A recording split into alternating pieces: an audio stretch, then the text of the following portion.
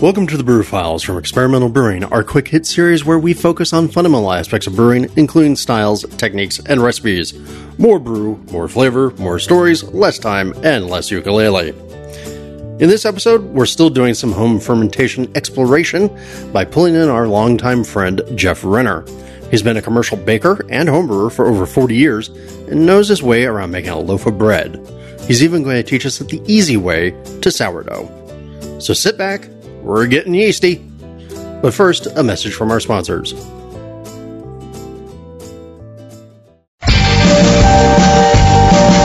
This episode is brought to you by the American Homebrewers Association. Up your IPA game with homebrewing techniques, craft beer clone recipes, and a free book from the American Homebrewers Association. Push your brews to the limits with Brewing Eclectic IPA by Dick Cantwell.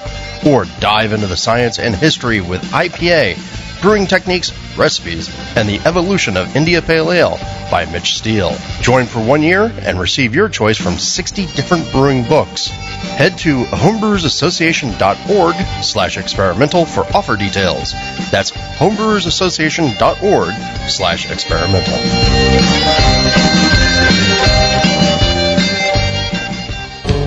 Getting accurate measurements of your beer is one of the keys to improving your brewing.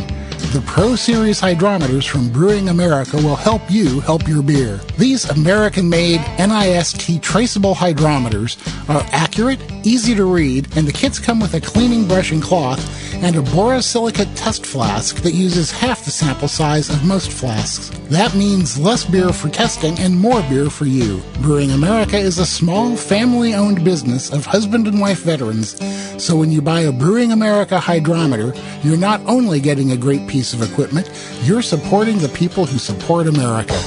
Brewing America hydrometers are available on Amazon or at www.brewingamerica.com.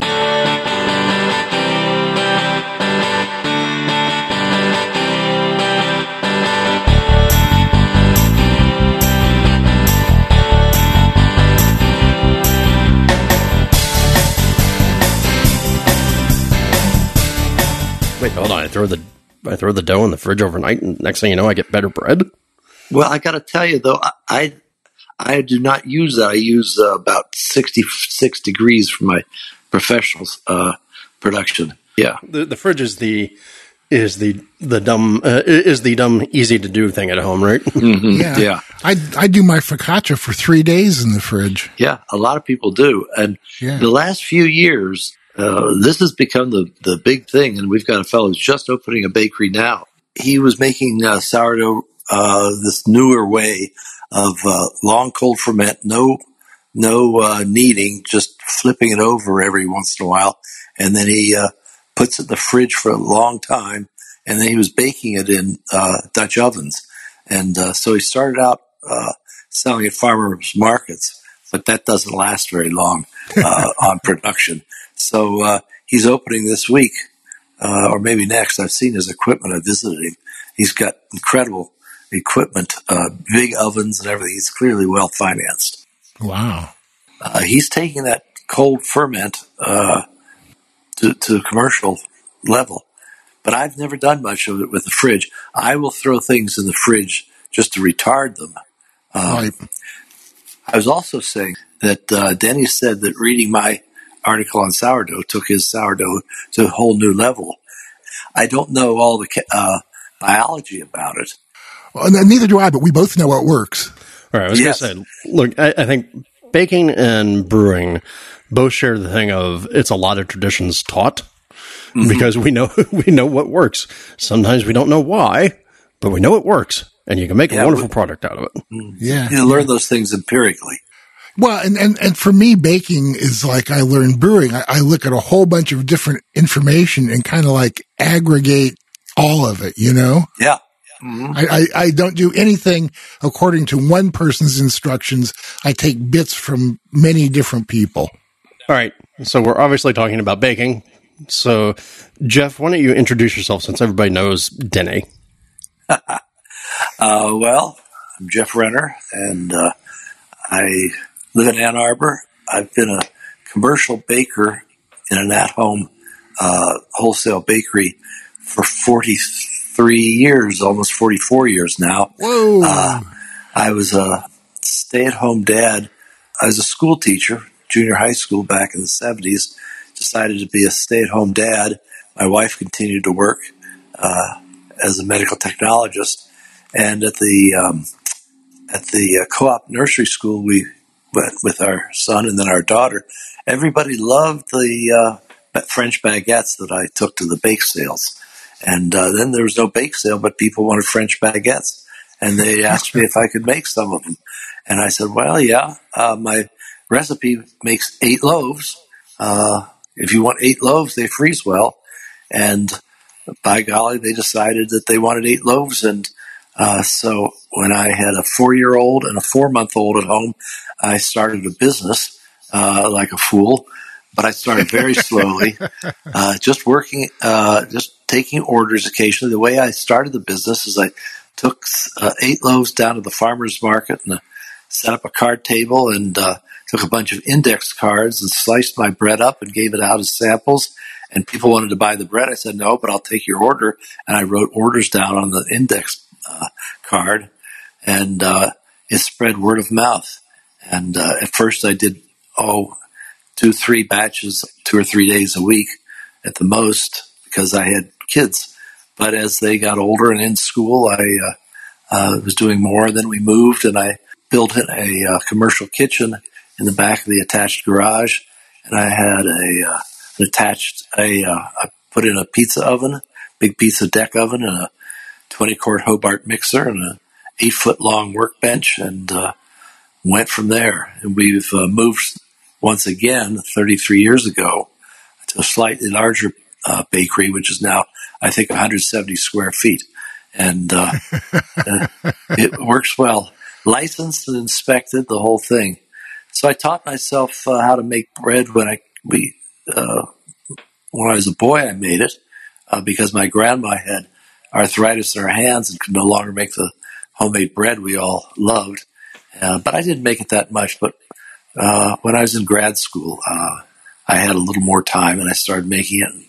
And at the end of grad school, we went to Europe, and we learned about food that was different from what we grew up with. So that was the height of Julia Child and French cooking, and I taught myself to make baguettes then. So it's been a business since then. We thought I would go back to a real job of some sort where the kids were in school, but I've never managed. I understand that. I was going to say, that's the story of Denny's life, too. Yeah. That's been good. And I tell you what, here in Ann Arbor, people know me. I'm the bread man. It's a small city, but by golly, I run into people all the time who know me and know my bread. I was baking 4 days a week, 80 loaves a day for various customers, including 3 shops. And then when my wife retired 12 years ago, I semi-retired. I considered quitting, but I decided I didn't want to do that. So now I bake 60 loaves 2 days a week for just one shop. And I take them in at 3 o'clock or 2 o'clock and 4 o'clock, and people are waiting for me to put them in the display basket. And it's very rewarding. Part of the reason I do it is because it's fun to have all these people tell me how much they love my bread. And so it is kind of boring, though. It's the same bread every time, but I don't mind. I make other bread on my own for myself. But I mean, at the same time, you are known for that baguette. So, I mean, it's nice to have something to be known for. Yeah, yeah. You said you started baking when you were a kid. How long have you been brewing? Because obviously that was my introduction to you.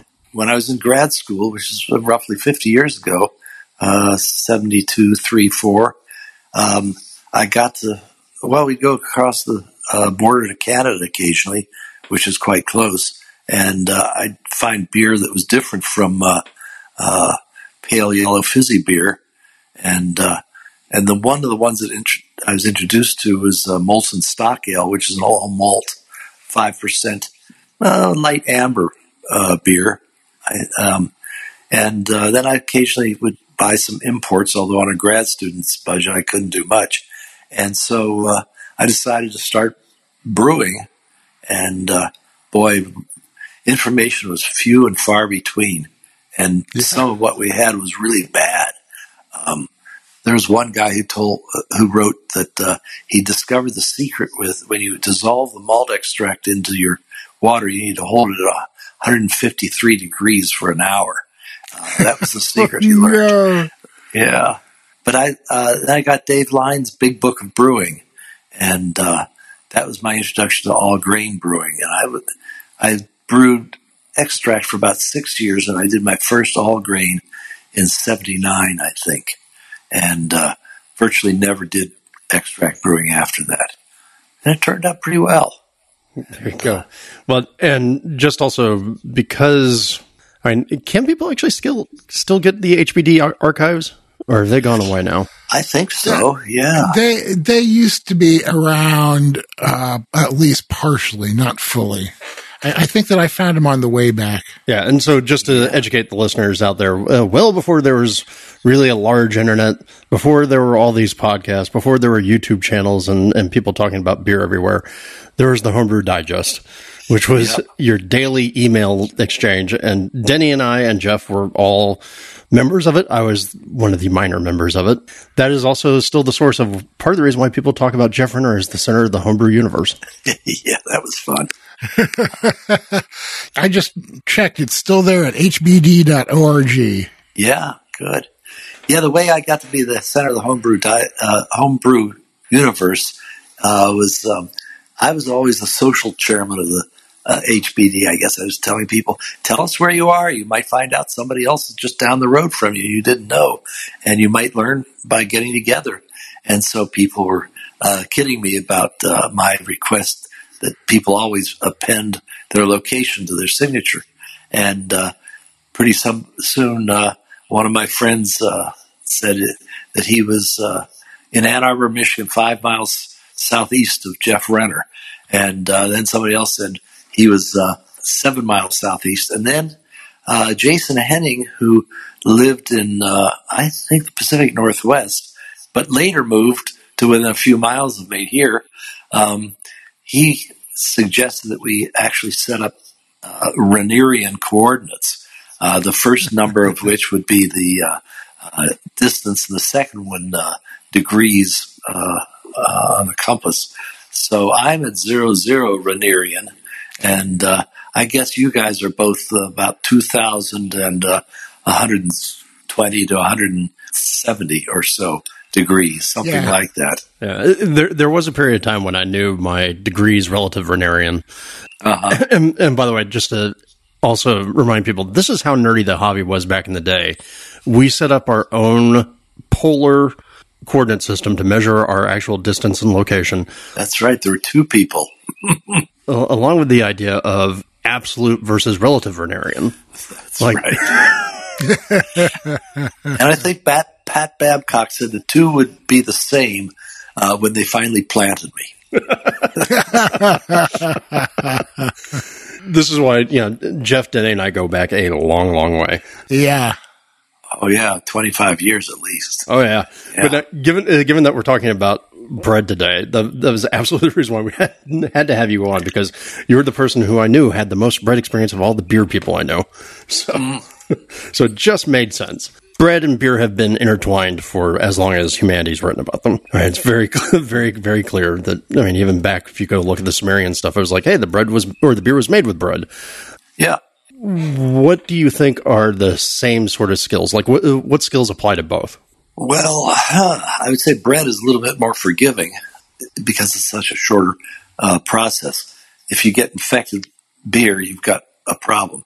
Infected bread may just actually be the leavening. As a matter of fact, in biblical times and probably in other ancient civilizations, leavening was associated with spoilage or corruption, and they were a little leery of it because if you let your dough sit long enough, it would start to spoil in some way. But by golly, then the bread you made from it was lighter and maybe more palatable than the flat bread that you made with dough that you didn't let sit around and get spoiled.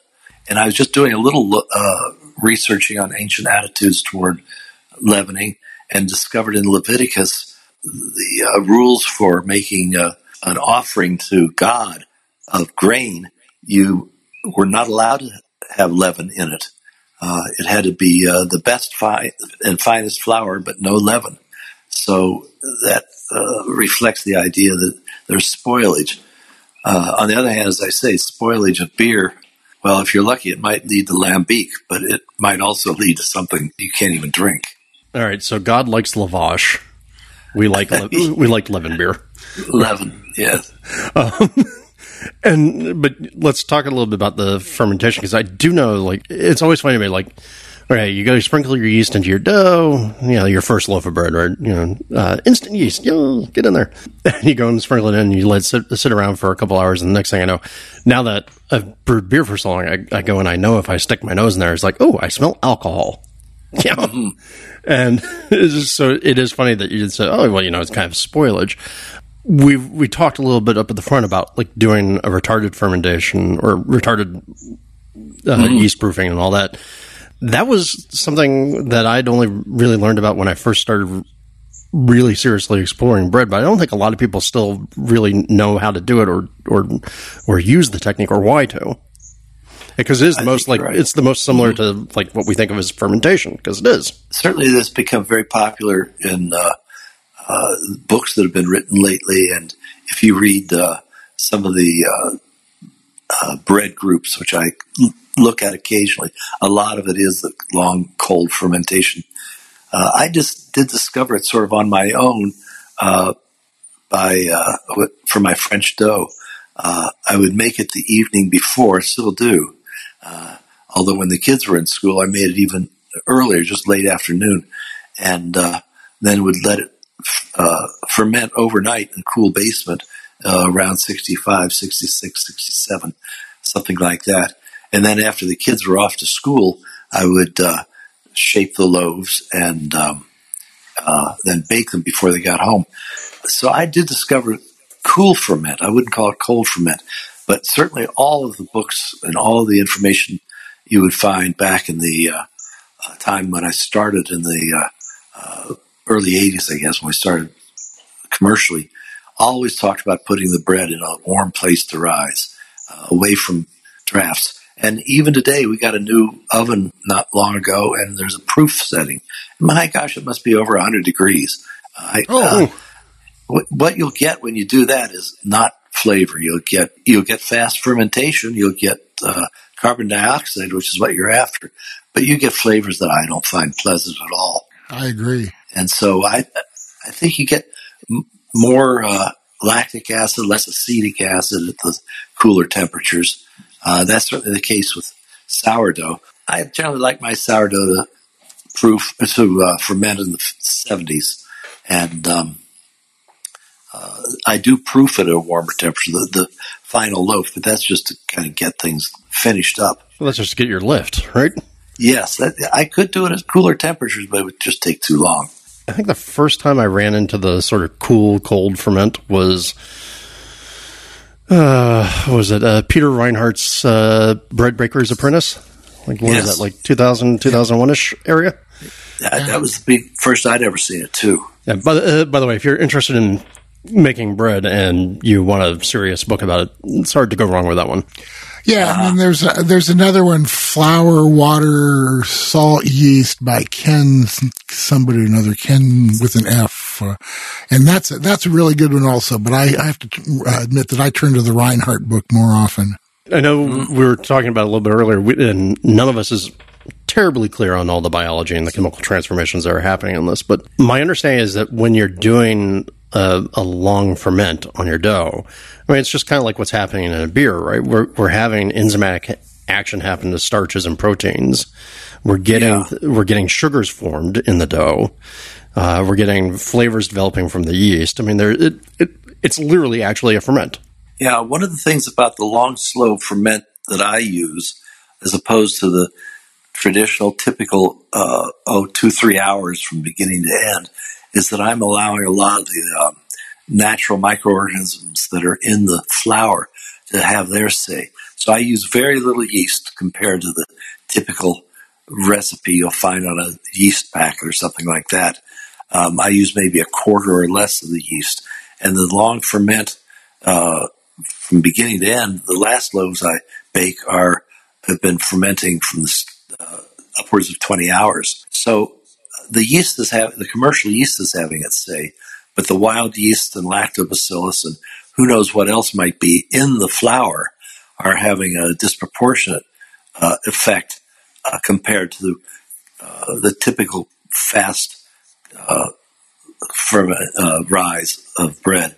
And so my French loaves are far more flavorful, and that's been the secret to my success. The bread is just way more flavorful. And that was done traditionally too, I think, in Europe. They didn't have they didn't have commercial yeast. They had what we call sourdough, although it wasn't always sour. And as a matter of fact, the starter I have is not particularly sour. It's a Parisian starter that has probably been modified since I got it 30-some years ago. But my commercial dough does have similarities to sourdough because it ferments so long.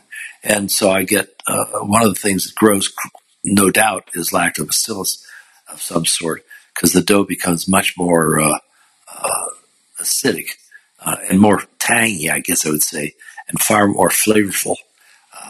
Right, and just to remind people, I mean, I assume because you're doing a French baguette, I mean, it's a lean dough, right? So you're pretty much just, absolutely, your yeast, your flour, your water, and salt, and that's it. That's it. Kind of amazing what you can do just that simply. Yeah, and it's all white too.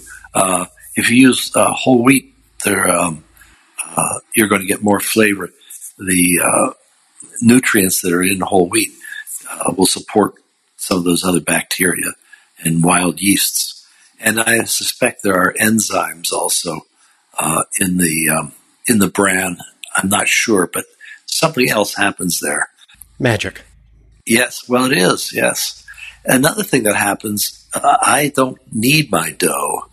When I make it up in the mixer, I only mix it up to the shaggy state. And that no knead is becoming very popular, too, in the last 10 or 15 years. But I discovered it 40-some years ago. And so when I put the dough in buckets to rise overnight, it's very gloppy. Overnight, I'll knock it back and kind of fold it a bit into a ball, and it's noticeably more elastic. And then after 3 or 4 or 5 more hours, it's quite springy, as if I'd kneaded it.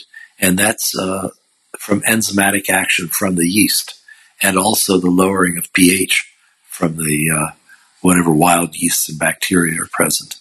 So, and that gives a really nice texture. I also use a well-hydrated dough compared to some of the old recipes. And that, again, is something that the modern literature is recommending. Much more hydrated dough, which is to say more water. What hydration percentage do you use? I think about 66, 67. Okay, yeah.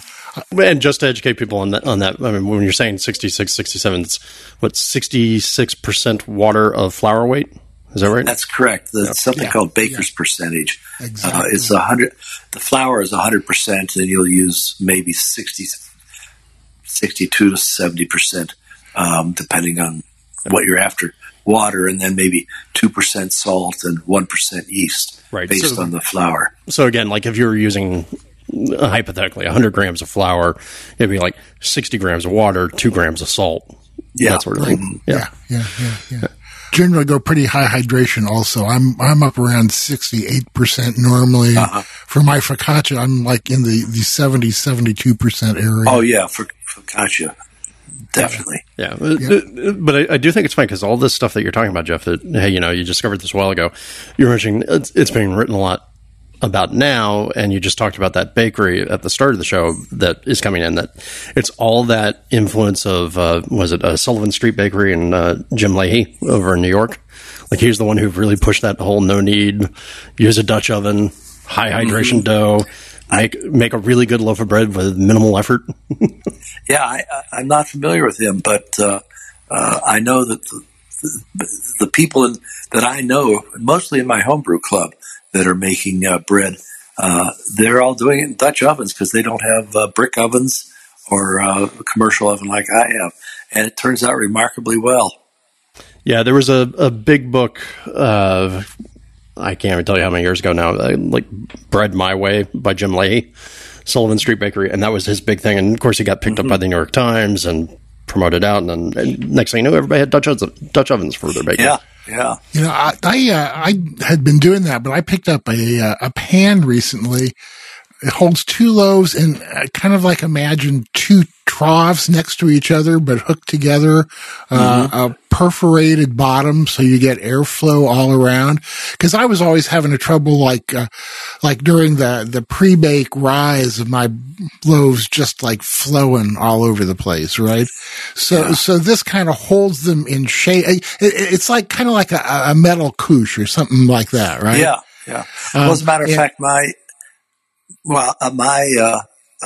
baguettes I bake in pans like that. They're not perforated, but I cheat a little bit because I can fill an oven completely full and let them bake in the same couche, as you say, as they rise in. Right.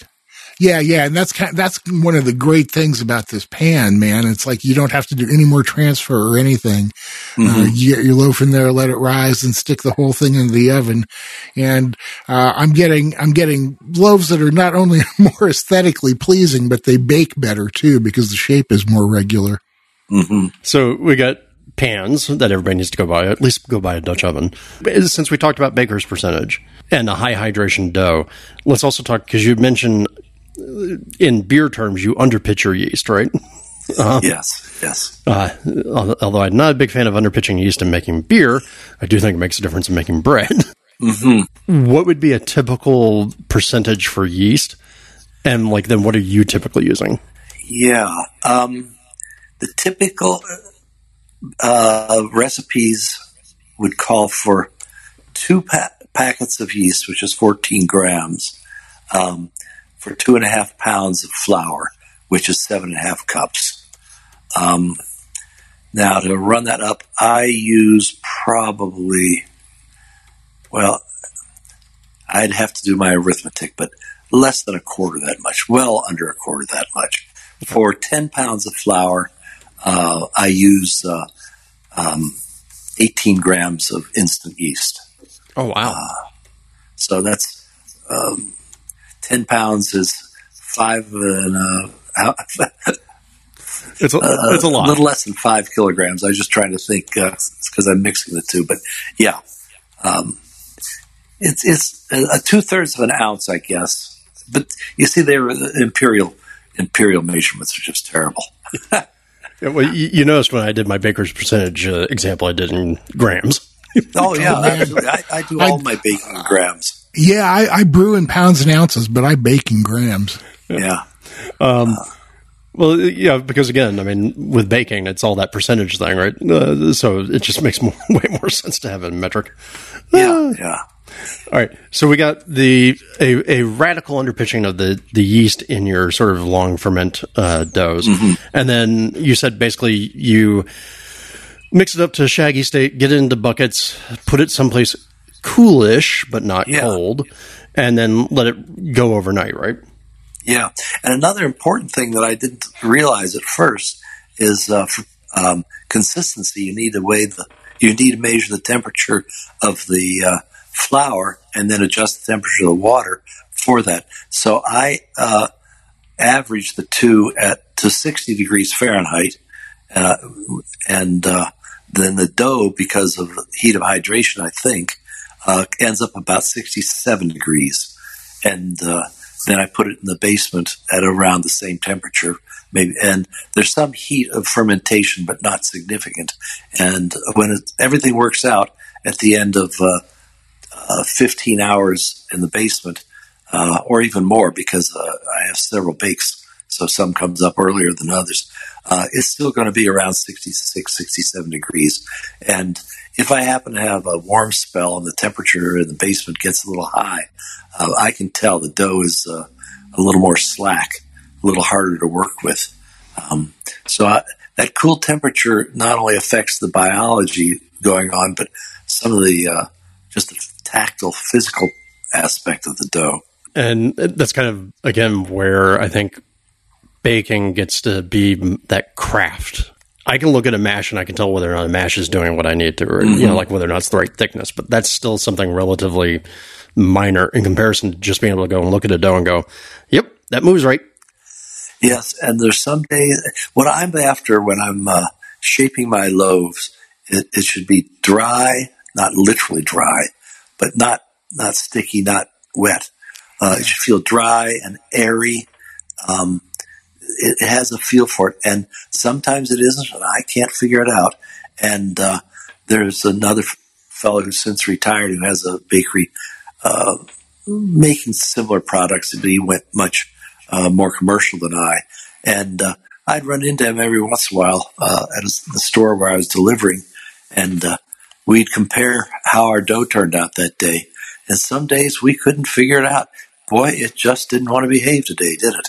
And seemed to be the same thing.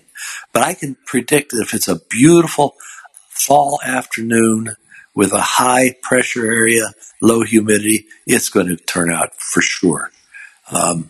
And I don't know why humidity should have any effect on it, because the dough is always fermenting in a bucket with a lid on it, but sometimes it seems like it might, but not consistently. I mean, look, it might be an extreme case, but here in Los Angeles, every time I look at a dough recipe, I know I got to up the water just a little bit.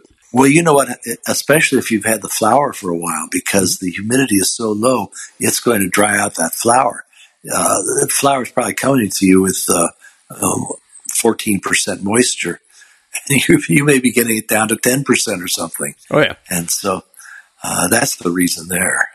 It's always fun when you start to learn that recipes are not precise and they have a little bit of wibbliness in it based on reality. Mm-hmm. Yeah. Well, so we got you said you're using a Parisian culture that you've had now for 37 years and keep going.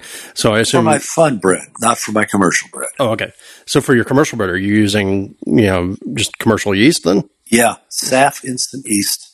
SAF instant yeast, which is also sold at the grocery store, I think is, I forget what it's called. Bread machine yeast, maybe? Something. Yeah, I got a couple of pounds of that in my freezer, as a matter of fact. Yeah, but I get it in 1 pound vacuum bricks. I've used in early COVID. I wasn't able to get anything. I was within about 2 days of running out of yeast, and finally I got some. But the company I get it from had Fleischmann's for a while, also instant yeast, and also Red Star. They seemed interchangeable to me. But I really like that because the instant yeast you can mix straight in to your dry ingredients and then add the liquid, and it hydrates the yeast and activates it right in place. It's a different strain that's been selected for that, but it's also a finer granule, so it hydrates more quickly. And as long as you keep it out of ice water, it works just great. And that has greatly simplified and standardized my baking. When I started, I used 1 pound blocks of compressed wet yeast. Mm-hmm. And as that gets a little older, it gets a little less vigorous, same as with brewing yeast. And then I was using active dry yeast, which you have to hydrate first, the same as dry brewer's yeast should be done, although I guess there's some strains that you don't have to now. And if it sat in the pitcher while I was making the first batch, and then the second batch, and then the third batch, and then the fourth batch, it had already gotten weakened because it only had so much of the yeast foods available, and after 30 or 40 minutes they poop out. So this is really, the instant yeast has really simplified my baking, and I cannot tell any difference in quality. Some old timers say, you got to use the compressed wet yeast, and I find no difference at all. It's really good. This is one of those things I've noticed as I've gotten older, is that there's always going to be the old timer who's telling you you're doing it wrong. Oh yeah, and get off my grass. Exactly. Yeah. All right. So establishing that dough is already a fermentation. I know that during early COVID, suddenly a lot of people decided that they needed a new pet, and they went out and they started to do sourdoughs. Again, with my humidity around here, I have trouble with sourdough, so I haven't had a lot of success. But both you and Denny, you guys both do sourdough. So can you all walk people through... one, I would assume most people are going to start with an actual starter and not trying to capture something out of their air. Yeah, although I have made some starters, and they've been very effective. When I was visiting my daughter, I just her starter I left with her had been killed through abuse. But anyhow, I just took some whole rye flour, and rye flour seems to, especially whole rye flour, seems to really invigorate a starter. I like to use that. Yep, and Reinhardt, besides recommending that, also recommends using pineapple juice. That's probably for the lower pH, I would guess. I would guess so too. Yeah. And I know a lot of people who have done flour and water and put pieces of celery or apple or whatever in it to get the microbes to get it started. For me, it's I tried doing that a few times, got inconsistent results. I bought a starter from a place called Cultures for Health, and it was very effective, but I couldn't really get it to develop the kind of flavor I wanted from it. So fortunately, I discovered a neighbor that I could get a starter from, and it was pretty good to start with. And the one thing that I think that I've learned is that if you want your starter more sour, then you need to abuse it. I don't feed it as often, right? I keep mine in the fridge and generally feed it about once a week, but now I'm more like often that. Than I do. Yep. Mm-hmm. Yeah. See, now I'm down to a week and a half, 2 weeks. I stir the liquor back in instead of pouring it off. And this starter is just really coming around and making some really nice bread. Another trick, I've been using, the King Arthur, extra tangy sourdough recipe. It seems to have a lot of good tips. And one thing they mentioned too is that if your bread isn't getting as sour as you like, add 1/4 to 1/2 teaspoon of citric acid. And I started trying that, and that works. That really works pretty well. It's not quite the same as getting your starter soured out more, but it works pretty well. I actually don't like my sourdough bread all that sour, just slightly, nothing at all like San Francisco. As a matter of fact, the starter I got came from a famous Parisian bakery, Poilane, Poilane. 33 years ago, a friend of mine, a baker friend, brought it back, and I'm sure that it has changed with the local microbes in the air and also the flour microbes, but it is also rather active and not terribly sour. And French pain de campagne, which is the typical levain raised bread, is not particularly sour. Maybe just like a Jewish rye or something like that. And so I like mine not terribly sour, but I don't feed mine in between bakes. And since I've developed diabetes, I can't eat as much bread as I used to. So I only bake every 3-4 weeks and keep the bread in the freezer. And so I only feed my starter every 3 or 4 weeks. Now I must admit, if I go that long, it's kind of sluggish. It's better not to go longer than 2 weeks. And the batch I made yesterday was a batch that starter had only been stored for maybe a little less than 2 weeks. But I just take a couple tablespoons, beat it into a cup of water, and add 4 ounces of whole grain flour. I aerate it well, and then let it sit in a warmish place. But that just means 70s overnight, and by the next morning, it's pretty frothy. And then I proceed from there. By the way, my sourdough instructions, which Denny said made a difference in his sourdough baking, you can find online in our homebrew club, aabg.org, and then just search for sourdough. And pretty extensive instructions there. Yeah, they are. They're great, and we'll post a link to that along with this episode. Absolutely. Great. So, one thing I do think is interesting listening to both of you is that The thing I've always thought was intimidating about sourdough baking was the idea that, like, you do really have a new pet that you have to take care of. And you all seem to be the sort of more on the side of neglectful pet care, and that it still works. Yeah. It gets sleepy, but you can get it back into shape. Yeah, again, and it's like when I was trying to really be anal about, making sure that I fed it every week on exactly the same day and stuff, the sourdough starter was still active and would rise fine and stuff, but the flavor was fairly bland. And so I found, well, you know me, man, I'm like lazy. I just don't get around to things. So, I found that when I started abusing my starter, I started getting a lot more flavor out of it. And then still, I do, the overnight, ferment like Jeff was talking about and stuff. Basically, just so you know, basically my steps for making like a batch of sourdough bread, take my starter out of the fridge, keep it in a quart jar, right? So I take it out of the fridge, let it sit out for a couple hours to kind of get it kicking, pour that into my mixer bowl, feed it with an equal amount of flour and water to whatever the starter is, let that go for about 4 hours, pull off some of that to save. Then I think it's like 370 grams of it for the next loaf. I mix in the flour for the loaf, let it sit for another 4 hours.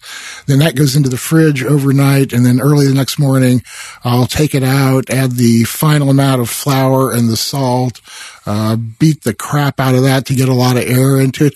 That's the other thing I've discovered. As in beer, yeast like air, right? Yeah.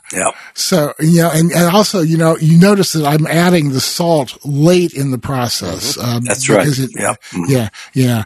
And then so then after I get all that mixed up, I give that another 4 hours or so, form my loaves and give those 4 or 5 hours to rise also.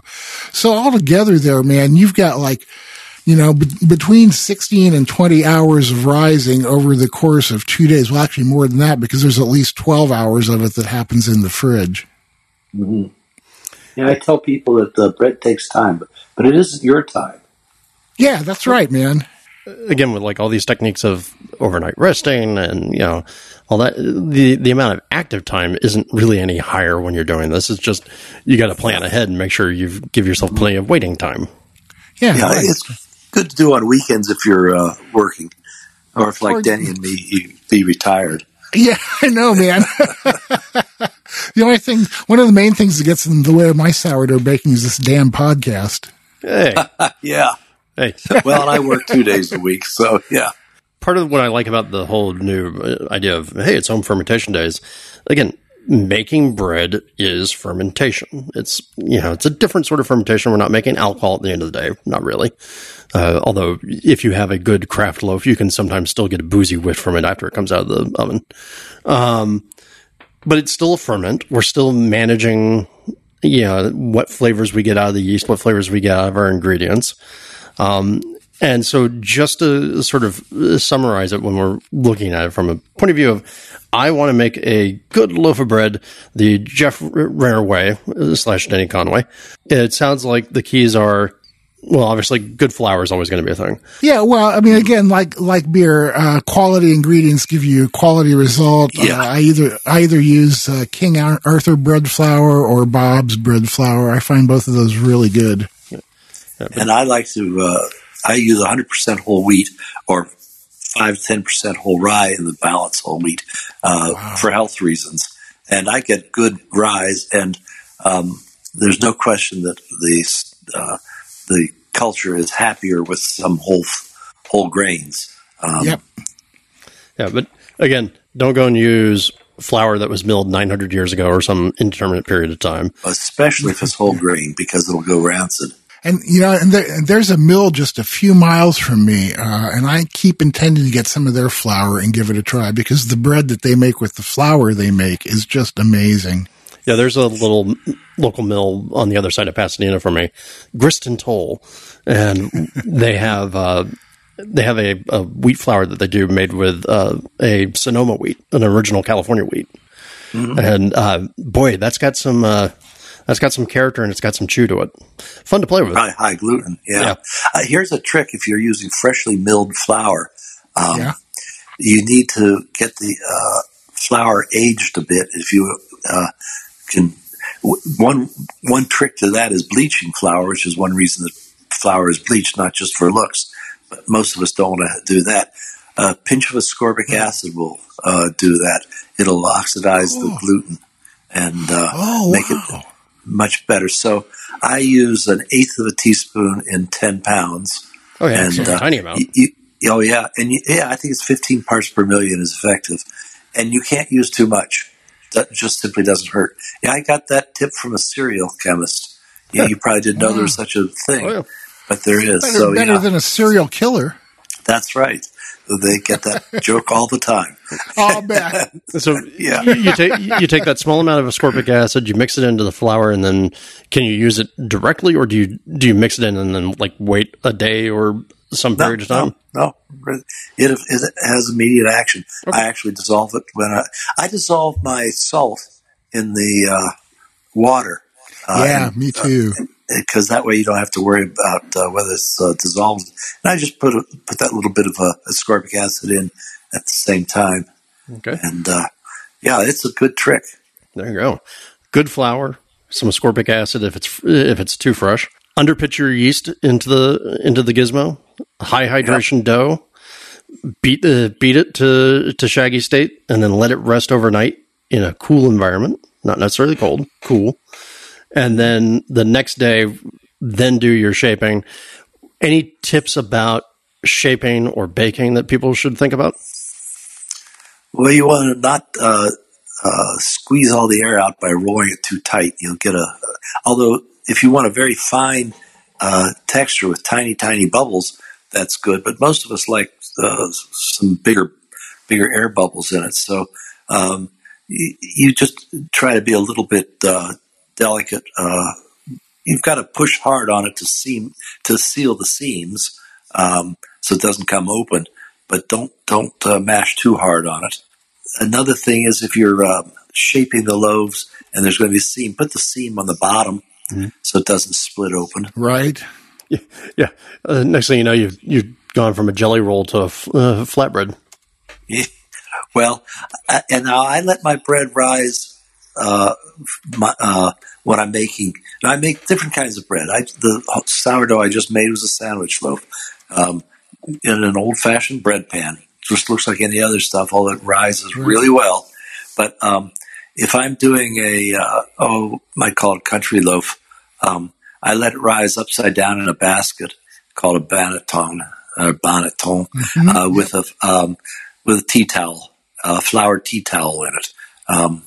And then I just invert it carefully onto a piece of parchment and slide it into the oven.